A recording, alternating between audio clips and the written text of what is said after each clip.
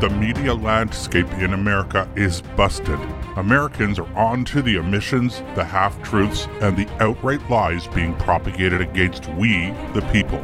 Your host, Tom Harris, will bring you the other side of the story.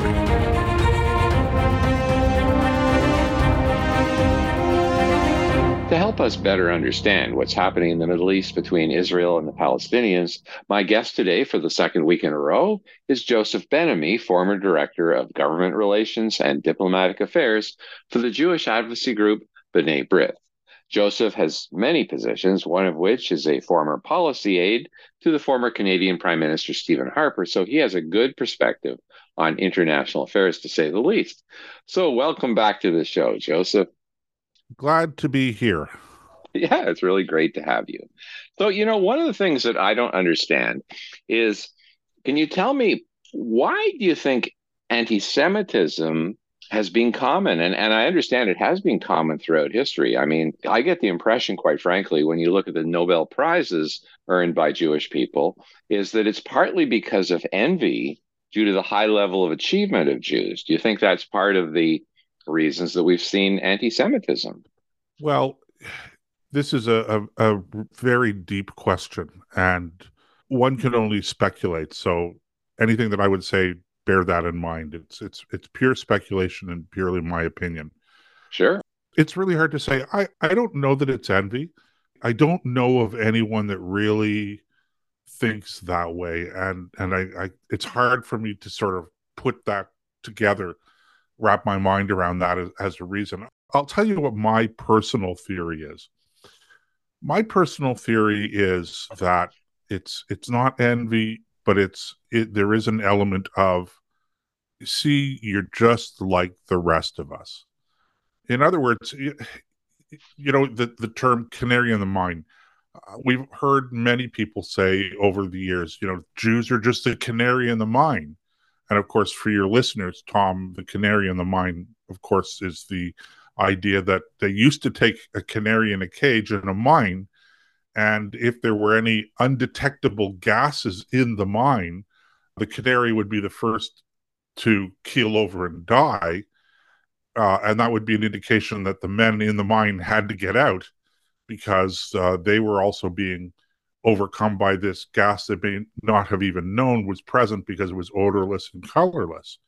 So the idea of the Jews being the canary in the mine is that when things are going awry and there's widespread discrimination or tyranny emerging, that Jews often are the first victim.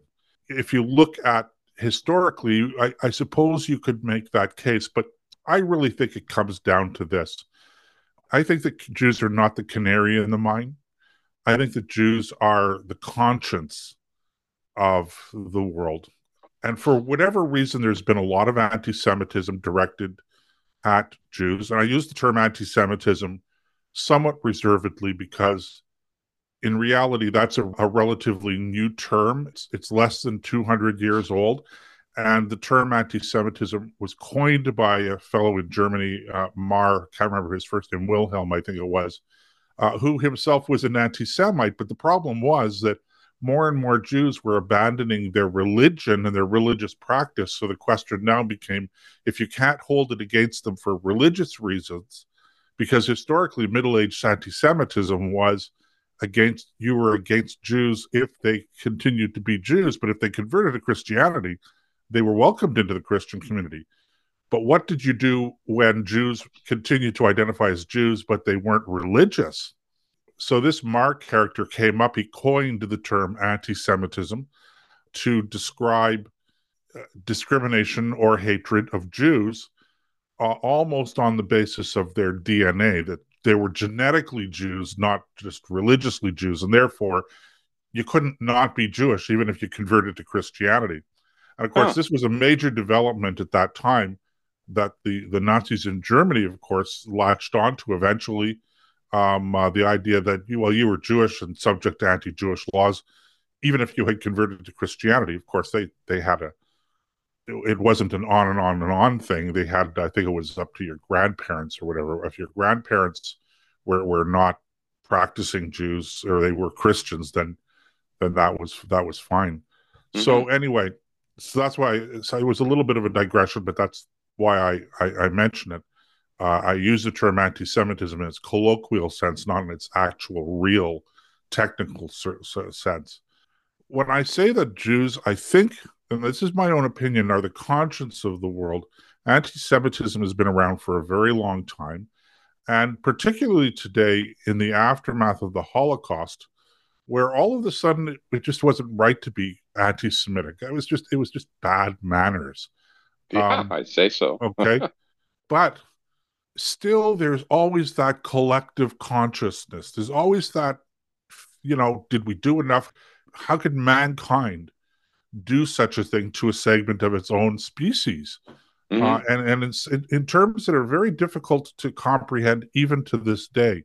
And when people think of the Holocaust, they don't, still to this day, they don't, I think most people don't really appreciate what it consisted of. It wasn't just the fact that 6 million Jews died, because many more people died during those years than Jews. It was the manner of the death. It was the industrialization of it. It was Hmm. the fact that if you were a subhuman, not quite human, that Jews were not quite human. They weren't actually fully human. So you could do to them what was done. So there are many aspects to the Holocaust. And I think that people collectively still feel a certain amount of guilt over that, perhaps unexpressed, but it's latent, it's there. So there's a certain amount of, see, you're just as bad as we are Hmm. when it comes to anything today that might indicate to people that, maybe Jews, maybe they aren't always the victims. And Hmm. so I think that this, again, just my theory, but I think that that's maybe a better explanation. And I think you see it in the language that people use when they're criticizing the actions of the state of Israel. They talk about the Holocaust of the Palestinians. Well, there's no such thing as a Holocaust of the Palestinians. There's no Yeah. such thing as a genocide. They talk about Gaza being an open air concentration camp. The terminology that's used in criticizing the Jews and criticizing Israel, and not just with respect to the Palestinians, but when you criticize Israel and you criticize Jews, quite often what you're hearing exactly the same language that applies to what the Jews went through 75 and 80 years ago, or even Mm. prior to that. Yeah. So hard to understand, but maybe there's something to it. And again, that's just my theory. Yeah. Well, it's interesting if you have a subgroup in your population who are very successful, for people that aren't successful, it's kind of an invitation to somehow lump them together and say, well, you're right, they're subhuman, that sort of thing. So I still think it's a bit of envy. I really do. I Well, mean, you look at the Einsteins and the other scientists that have won Nobel Prizes, and I think that it's just easy to attack people who are very successful. I suppose so. But something that, and I've gotten it more recently than in past years, but people saying that, there's so many Jews in Hollywood. Mm. Jews control Hollywood. And I go, well, actually, there is a disproportionate representation of Jews in Hollywood, but the majority of people who are in Hollywood are not Jews. The Yeah. same thing in the banking industry, the same thing in politics, but there is a higher proportion. And that's because Jews, from a cultural point of view, have always been much more focused on education and being active in society, etc., to the degree that they've been allowed to be active in society, but certainly on an education side. So you have a higher proportion of Jews represented in universities these days, not so much 100 years ago when they still had quotas, but these days, higher proportion of Jews in professions. There are reasons for these things. Hmm. But what you never hear anyone going, oh, those clever, sly Chinese or Orientals, even though there's a higher percentage proportion of people from Asia, Chinese, let's say, that are represented in our universities. So go figure. Is it envy? Maybe there's an element of that. But the thing Hmm. is like this is ultimately it comes down to just being, if I could just make it as blunt as I can, stupid. Yeah. Yeah. Well, If I get the impression when I see a lot of the immigrants out protesting, not just in favor of the Palestinians, but in favor of Hamas.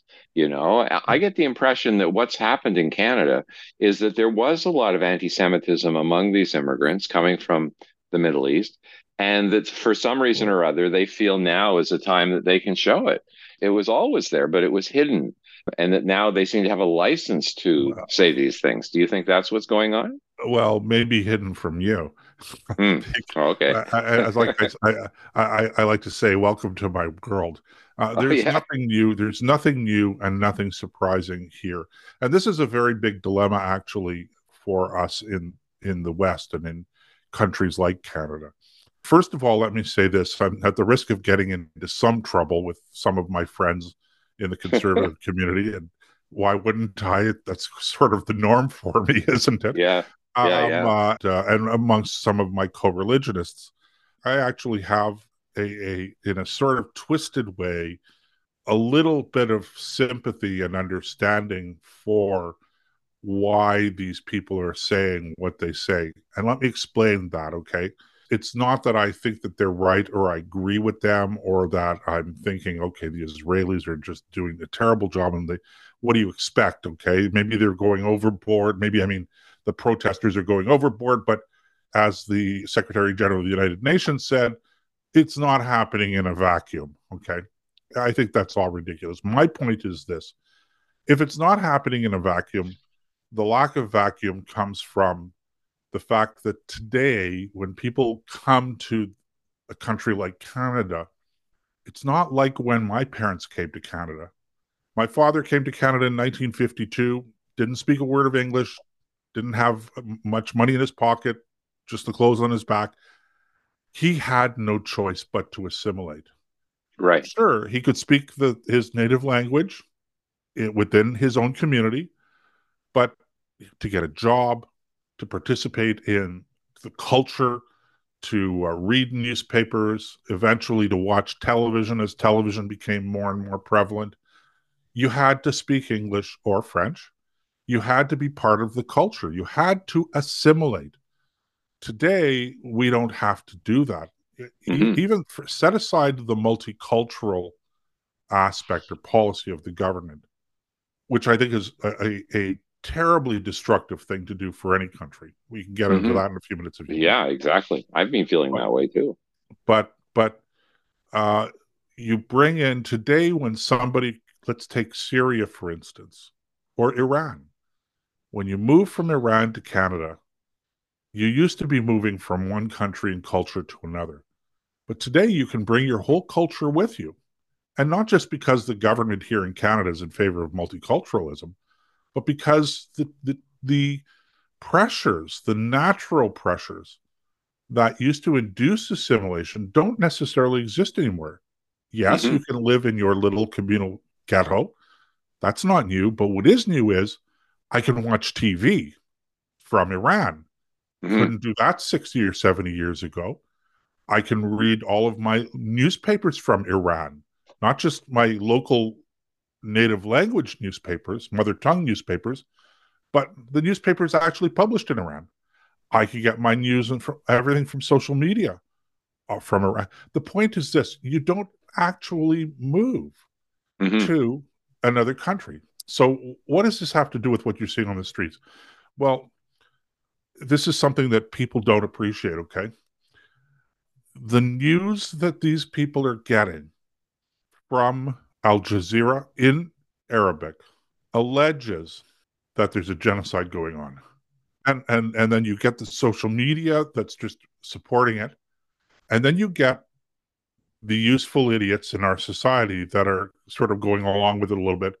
And what you do is you create a sense thing where they a movement where they actually believe what they're saying. It's Hmm. not that they hate Jews because they're Jews, and there is an element of that, okay. But I think what you're really seeing with these marches right now is not Jew hatred that's latent and baked into the religion or anything or the culture. But what you're really seeing is a manifestation of frustration and anger with Israel for what they truly believe, these Muslims truly believe is happening, because that's what they're being told. It's a fascinating example of the power of mass media. And when you get compartmentalized, okay, and you're only getting that story, you believe it. So these people believe that there's a genocide going on. And And it's so, interesting because they're not the only ones, of course, that are propagandized. I mean, we see people who were born and brought up in Canada propagandized on all kinds of topics. sure. So again, in a sort of a twisted way, I'm thinking to myself, well, of course they're protesting on the streets. We can only imagine what would history would have looked like 75 or 80 years ago if you'd had these kinds of mass protests against Nazis and what they were doing with the Jews. hmm But of hmm course, we didn't. So this is in a way, this is why I want to be careful here, because again, I'm not justifying, I'm not explaining anything like that. Uh, what's happening is wrong, but it's a manifestation of the indoctrination that they are subjected to, not so much because of religion and culture. That's a factor for sure. It's an important factor. But they come to the streets and they protest because they truly believe that the Israelis are just indiscriminately murdering Muslims and Arabs in that part of the world. Yeah, And why yeah, it's wouldn't they? interesting. That's what they get in the news. Yeah. And we see a similar thing happening in the global warming debate. I think Exactly. most of the young people who are out protesting about global warming, they really do believe it's a crisis, and Sure. they're not trying to destroy capitalism per se, but they really think that we are in the midst of a climate crisis. And you just start asking them a few basic questions and you realize they're totally propagandized. Yeah, they don't know the science, and they don't have the basic tools in order to interpret what they're hearing. Okay. hmm For example, and you and I have talked about this before. I'm not a scientist. My background, my professional background, I have some technical professional background, but I understand some of the basic physics that lead me to be a skeptic. It's not skepticism in a vacuum. hmm Okay. I'm skeptical because I hear people say, well, carbon dioxide. And I go, okay, explain to me the chemistry of that. Explain to me the physics of that. I'm open minded, but I also understand that carbon dioxide is not poisonous. Yeah. It's not. It's a crisis in education. What we have, Tom, in our society today, on so many files, on so many policy areas, is a crisis in education, a crisis in information or lack of information. On top of all of that, everything is political. Everything today is political, when politics shouldn't be entering into so many things. And by that, I mean there's so many things that government has its fingers in, that it feels it has to manipulate, it has to guide, it has to regulate and manage, that you can't escape it. So Well, what we have is a kind of like a perfect storm. If I have any kind of fear or concern, it's for the immediate future of our society, of Western society. Remember, there's no reason why Western society cannot fall. mm, There's why would we think, Francis Fukuyama coined the phrase, right? The end of history. Why? On its face, that doesn't make sense. There's no such thing as the end of history. History goes on and on and on. Why? There's an element of unjustified arrogance in the notion that because we happen to be the most prosperous or the freest society that ever has been in human history, that somehow or other that this is going to continue. And in fact, there are real problems that are inherent in our society as a consequence of those freedoms and that prosperity that Hmm. nobody would have considered 100 years ago. But today we're seeing it, but we're Yeah. still arrogant about it. We still talk about, freedom, freedom. Of course, I believe in freedom, Yeah. but Well, one of the things that strikes me, and this is a little controversial, but I have, Arabic friends, a friend, a very close friend who's a PhD. He's actually a Muslim, a very bright guy. But one of the things that I wonder is, have we been too permissive in allowing them to keep their culture and practice their culture when it really violates our culture? And I'll give you an example. One of my sisters was trying to rent the basement of a mosque for her brownies. She called them up and they said, sure, we'll have a meeting and we'll sign a contract, but make sure you send a man. And she thought, what? There's no men in the Girl Guides. So she went on her own anyway. And they were quite rude to her, actually. And, they didn't like that fact at all. And before they signed the contract, she stood up and said, this wouldn't be a good environment for my girls. So I don't think I'll come here. And she left. And so she wrote to the Minister of Citizenship and Immigration, who at the time was Sheila Copps, and she asked, is there any effort made to Canadianize people who come from parts of the world who have radically different standards, and in particular with regards to women? Because, I mean, they say they treat women equally, but I don't see that personally. But regardless, Sheila Copps answered back, and then they eventually sent her a newcomer's guide to Canada. It was really good, actually. You could take somebody from a mud hut in the middle of Africa and bring them over here, and it taught them the basics of our society. But they said there was no obligation for the immigrant to ever read it. There was no test. There was no, discussion later, et cetera, because that was somehow an infringement of their privacy or something. I don't know what it was. So I right. just wonder, are we giving away our citizenship, allowing people into Canada who do not share our standards, do not want to share our standards, and is that causing a really serious trouble? I guess what I'm asking is, does multiculturalism really work when the cultures are so different in basic things like respect towards women? Yeah, I don't believe in multiculturalism. I have no problem with multi ethnicism, if you want to use that term. Okay, I have no problem with a multi ethnic society, Yeah. but I have a serious problem with the idea of multiculturalism. A country, a nation comes into being. It's more than just a polity. It's more than just the land. It's the people and it's the values that the people adhere to, by and large.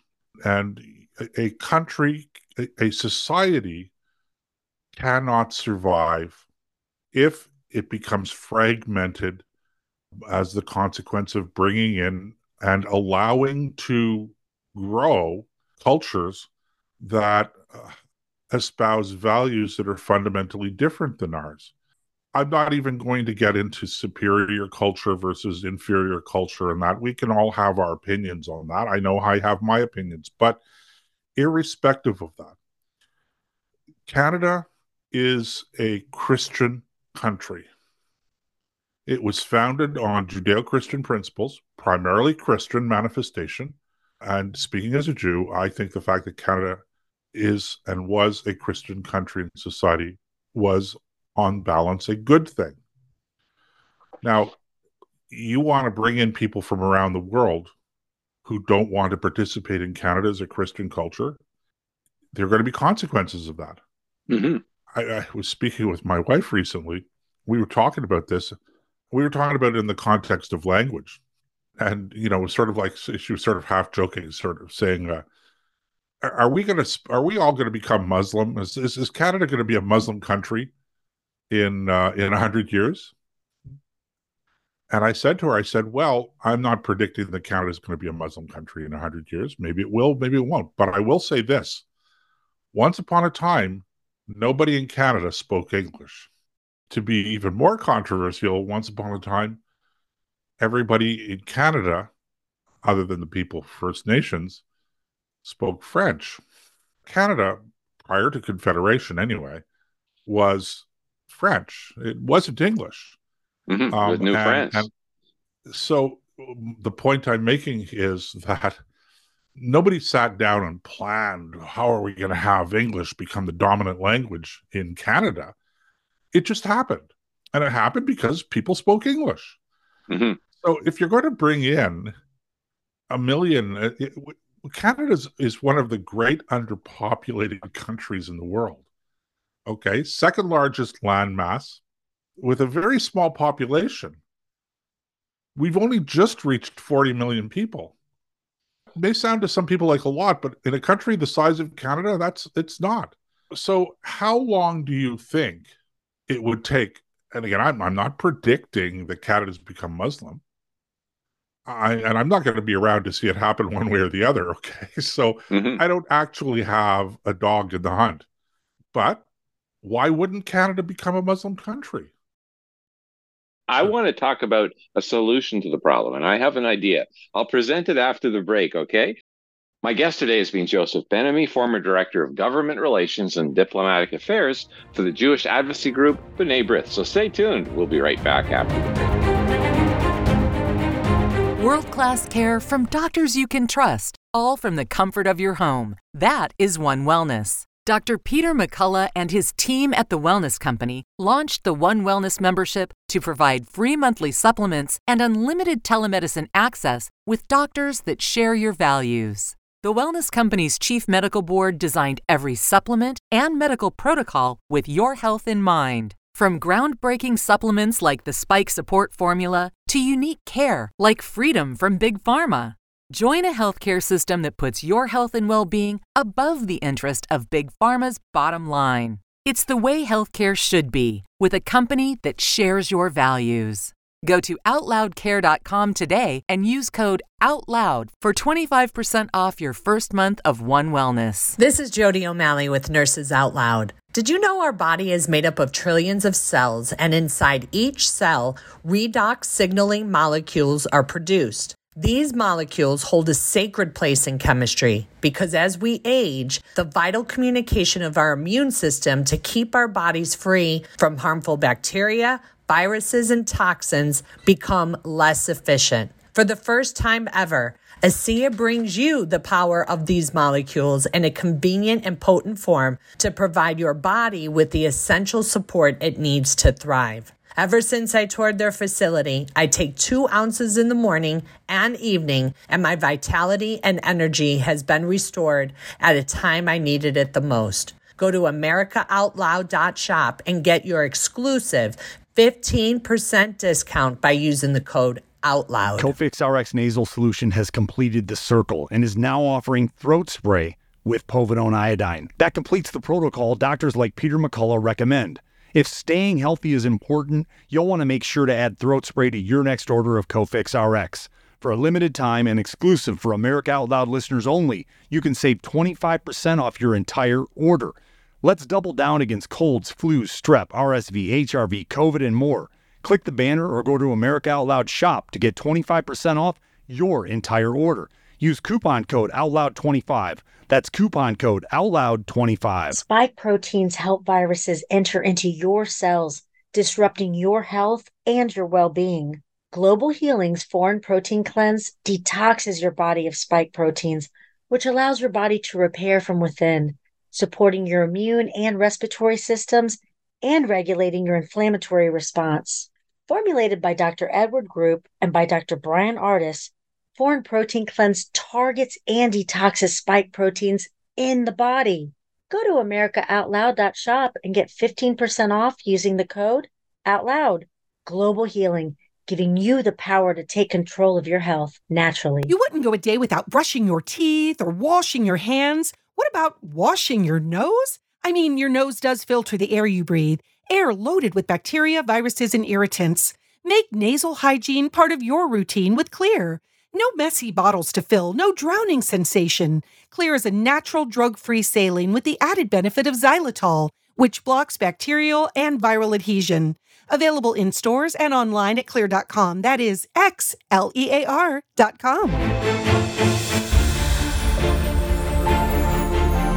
With the rise of independent media, we are now AmericaOutloud.news.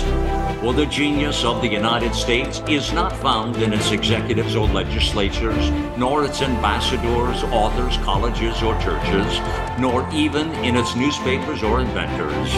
The genius of the United States is we the people.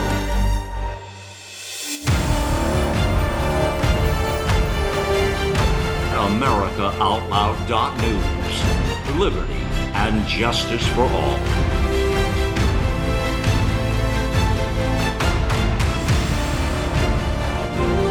My guest today is Joseph Ben-Ami, former Director of Government Relations and Diplomatic Affairs for the Jewish advocacy group B'nai B'rith. He was also a former naval officer, and he was policy aide to former Prime Minister Stephen Harper.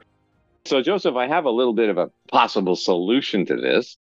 I think that if you have certain values in a country that maybe have taken generations to actually evolve, and one of them, of course, is equal rights for women, the right to vote and have jobs and everything else, and be respected as equal members of society.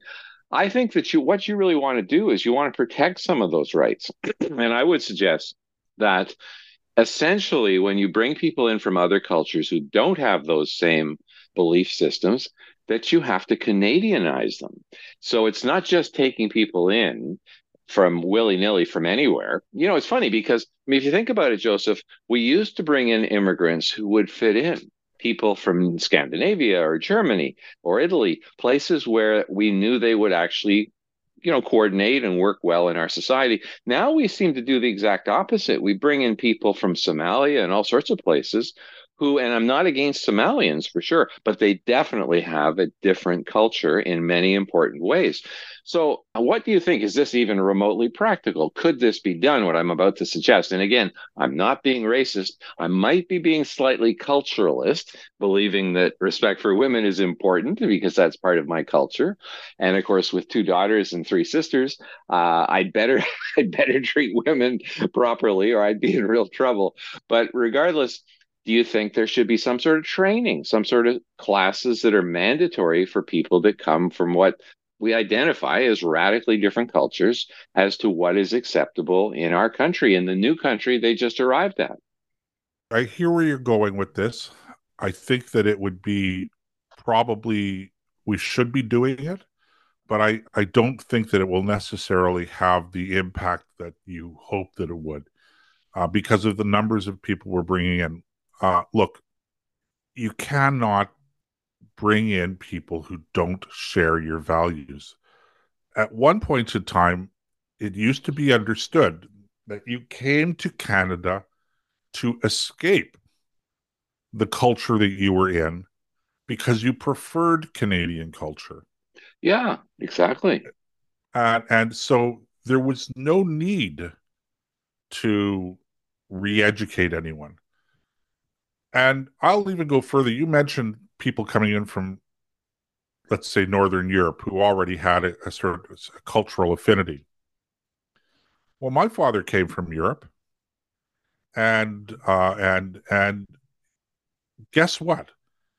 In the early 1950s, he still had to prove that he was not a communist sympathizer. Oh, is that right? Okay. If he had been a member of the Communist Party and wherever he was, or a communist activist, they wouldn't have let him into the country. Uh-huh. Because they understood that bringing in people like with a particular mindset who are going to undermine the culture and the political system, etc. So you have to be able to defend and protect the culture. And this is such an important debate to have, and we're doing ourselves such a terrible disservice by preventing this debate from going forward on so many levels. Let's just forget, we're talking about culture. Let's set aside culture and ideology for a second and just ask yourself this. In the current economic environment, where we have a housing affordability problem, does it make sense for us to bring in 500,000 people from outside of the country when we don't have housing for them. And remember, Hmm. that's the target, 500,000, and that's the landed immigrant target. In addition to that are refugees.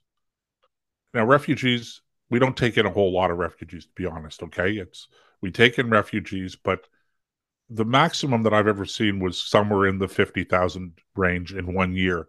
We don't take in a lot of refugees relative to how many we bring in as landed immigrants, but it is an extra number. And then you have temporary foreign workers, and then you have foreign students.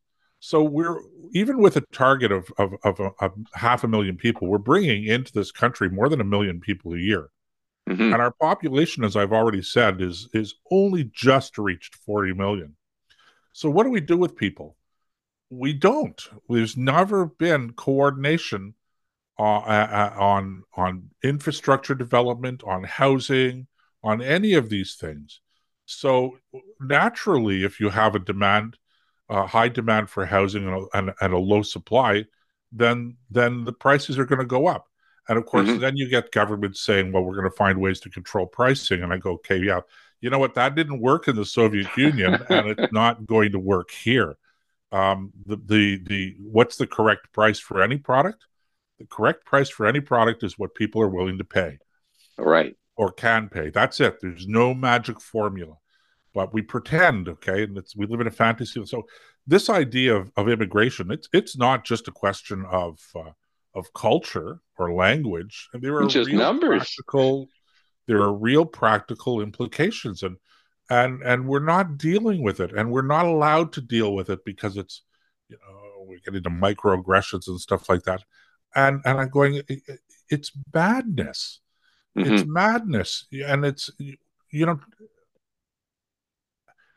I get tongue tied. I'm tongue tied over it because it's It's just, so I stupid. just, It's hard to believe. yeah, is it possible, Tom? Is it possible that we are just that dense? I think our leaders are. I Apparently get the so. impression. Yeah, yeah. It's funny. I kind of subscribe to Plato's idea that you have to be qualified to be a leader. You actually have to know something. And I don't know how you'd actually enforce that. But you remember Plato had the gold, silver, and bronze of their society, where people would only become eligible to be leaders after they had a certain number of years experience in various things, including the salt mines, by the way. They had to know what average people went through. And so I don't know. I mean, it sounds to me like one of our troubles is we're led by a person who has essentially no real world experience in things like diplomacy or planning for long term things for big organizations. Yeah. I mean, Okay. should there be some standard, that you have to be 50, let's say, and you have to have done certain things before you can run for prime minister? There's no magic answer. There's no perfect solution or formula. I will say this though: the bad news is everybody wants to blame Justin Trudeau, and Yeah. I'm going, okay, it's not Trudeau's a problem, but it's so much of what we're experiencing is it's become hard baked into the elites of our society, into the public service, into the corporate boardrooms, etc. And we could talk about you have to have a minimum education. Let's say you have to have a university degree to run for parliament, okay? But look at what's happening in our school system. You Hmm. know, I it's probably worthwhile talking for a couple of minutes, Tom, about possible solutions. Okay. Well, Yeah. I don't actually have solutions, but there are things that I know that I think we have to do if we're going to move towards finding solutions. And the top priority for me is somehow or other we have to break in this country the iron grip that the state has over education. Hmm. We do not have diversity in education. We do not have different approaches that are being taught, etc. We don't. There's no such thing really as a private university in Canada. Post secondary education, not post secondary education, but secondary high schools, completely controlled by the state. yes, you have private schools, but to get your diploma, you have to follow certain guidelines to get to. Um, uh, you can't grant a degree without government approval of the programs, even in a private university. It's and so there's this enforced uniformity of thought, and somehow or other we have to break that mold. We have to allow other ways of thinking to be nurtured, to be cultivated, to grow, so that people actually have alternatives. That's in my view, that is the number one problem. If we're not allowed to explore alternative viewpoints, um, then we're doomed. Mm-hmm. And that means more conservative viewpoints. It's because there's no end to the left wing woke availability of woke Yeah. classes and utterly nonsensical classes and degrees and programs of education. It's the I cannot stress more strongly the magnitude of the problem and the fact that we will never get over this. We will never find solutions in this country unless we break that control over our education system. To me, that's the top priority. Yeah, good point. But back to my idea of having a Canadianization class for people who come from radically different cultures. What do you think of that? Well, listen, it's better. It would be better, but my first response to it has to be, if you have to re-educate people, if you have to educate people once they get here into what it means to be Canadian, what is the basis for you allowing them to come to Canada in the first place?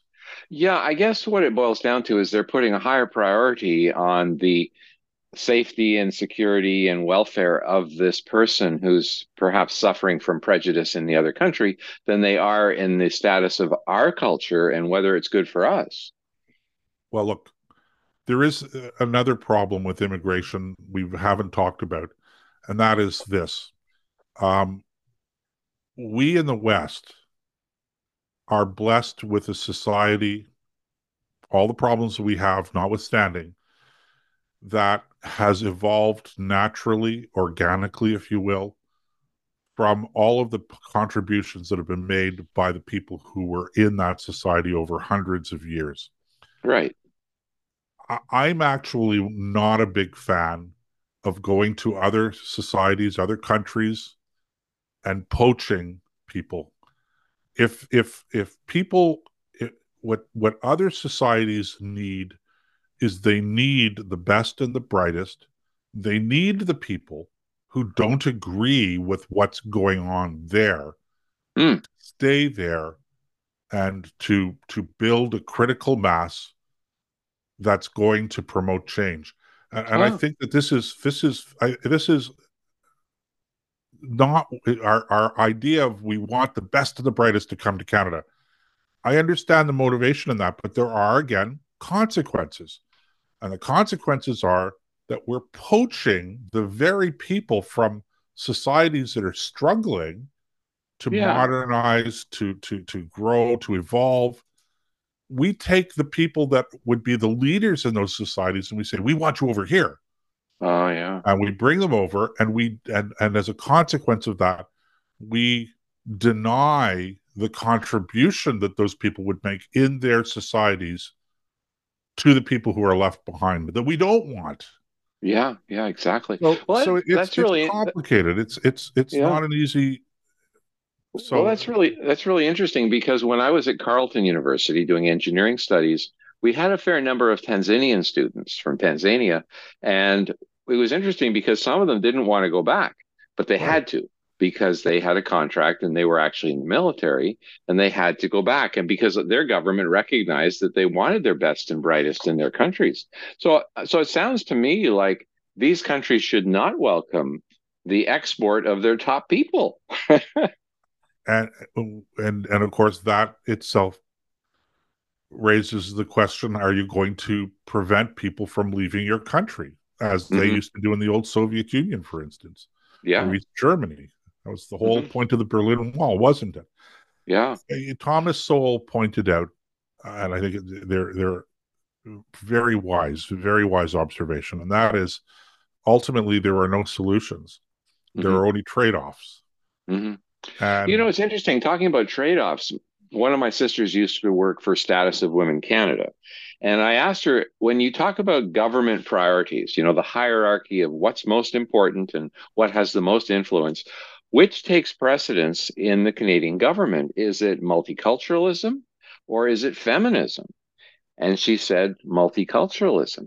Now, the thing then you would wonder is, why are feminists not jumping up and down saying, look, if you're bringing in people from these cultures who don't treat women as equals, either A, don't bring them in, or B, you have to explain to them they must leave their culture in that sense behind.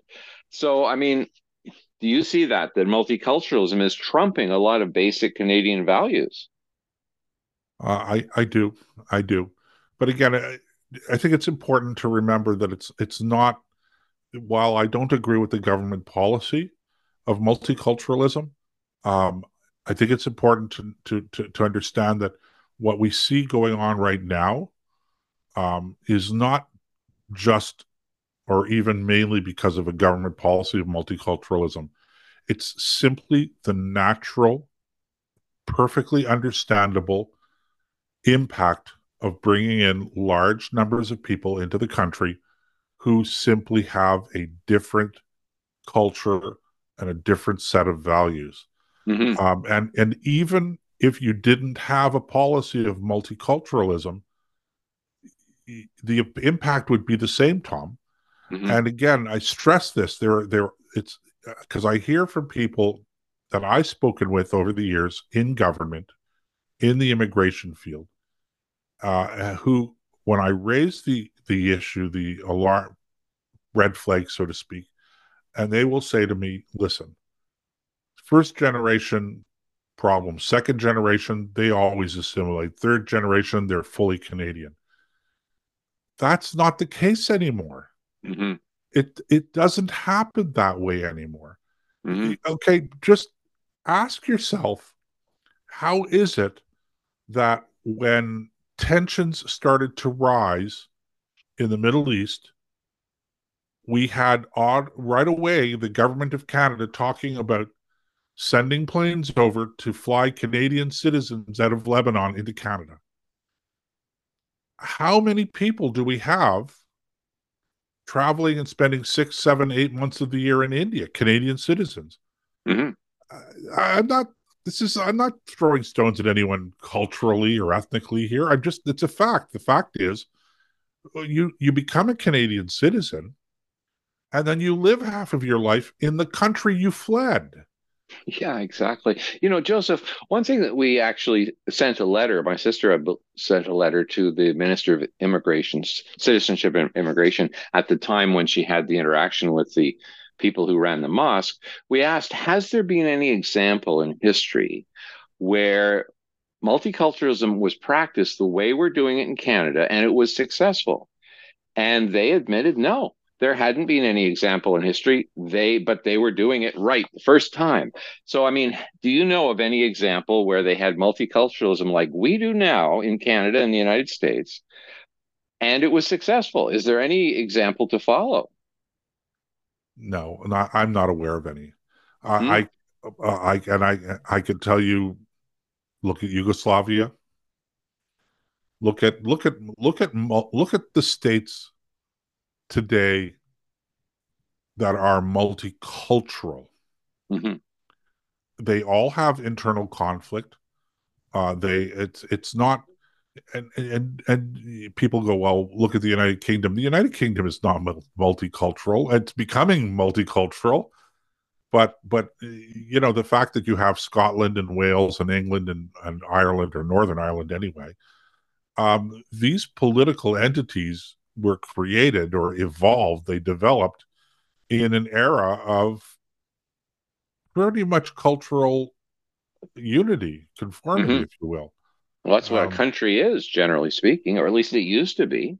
Well, if you don't, here's the thing, okay? Bottom line is this. Bottom line, okay, to illustrate the point. If you don't believe in freedom, if you don't believe in equality, okay, then you don't believe in Canada. Mm-hmm. So if you move to Canada, but you hold on to these ideas of men and women are not equal, or Jews are inferior, or anything like that, that is, at the risk of being inflammatory, un-Canadian. And I Mm-hmm. don't mean that as a pejorative. I mean that as a very practical observation. Mm-hmm. If you are talking this way in your mosque, or in fairness, in your synagogue, although I haven't ever seen it in a synagogue, but I've seen it in mosques. If you're talking about how we have to convert the world to Judaism or to Muslim to Islam or whatever, that's just not Canadian. Mm-hmm. You Yeah, are good point. working undermining the foundations of this country. And I'm Mm-hmm. sorry if that offends people. Well, so be it. Okay. I'm not trying to offend anyone. I'm just saying that there are practical realities. And if you stick your head into the sand, well, it's just not a very dignified position to be in, is it? Well, that's what we've done in Canada. We have stuck our head in the sand, and it sort of strikes me that surely this kind of discussion that we're having right now should be happening at the national level. Because if you don't have any common standards on anything, do you really even have a country? I mean, should we be opening up a national discussion about culture, about the country, about the meaning of Canada, about multiculturalism, whether it has any chance of working, and whether we want it when you consider the variations in basic principles that people have around the world? We should be having this discussion. And the fact that we have to have the discussion itself is a very big problem, because it's the idea of having that discussion is predicated on the idea that we no longer have that cultural consensus. And so, can you recover that cultural consensus? Uh, that's a bigger question. Probably we don't have enough time today to Yeah, go into it, yeah, but it's a serious question. Here again, have we reached a tipping point? Have we gone beyond the tipping point? I don't know, Tom. I'm not saying one way or the other, which itself is an indication of how serious I take this. uh-huh, uh-huh.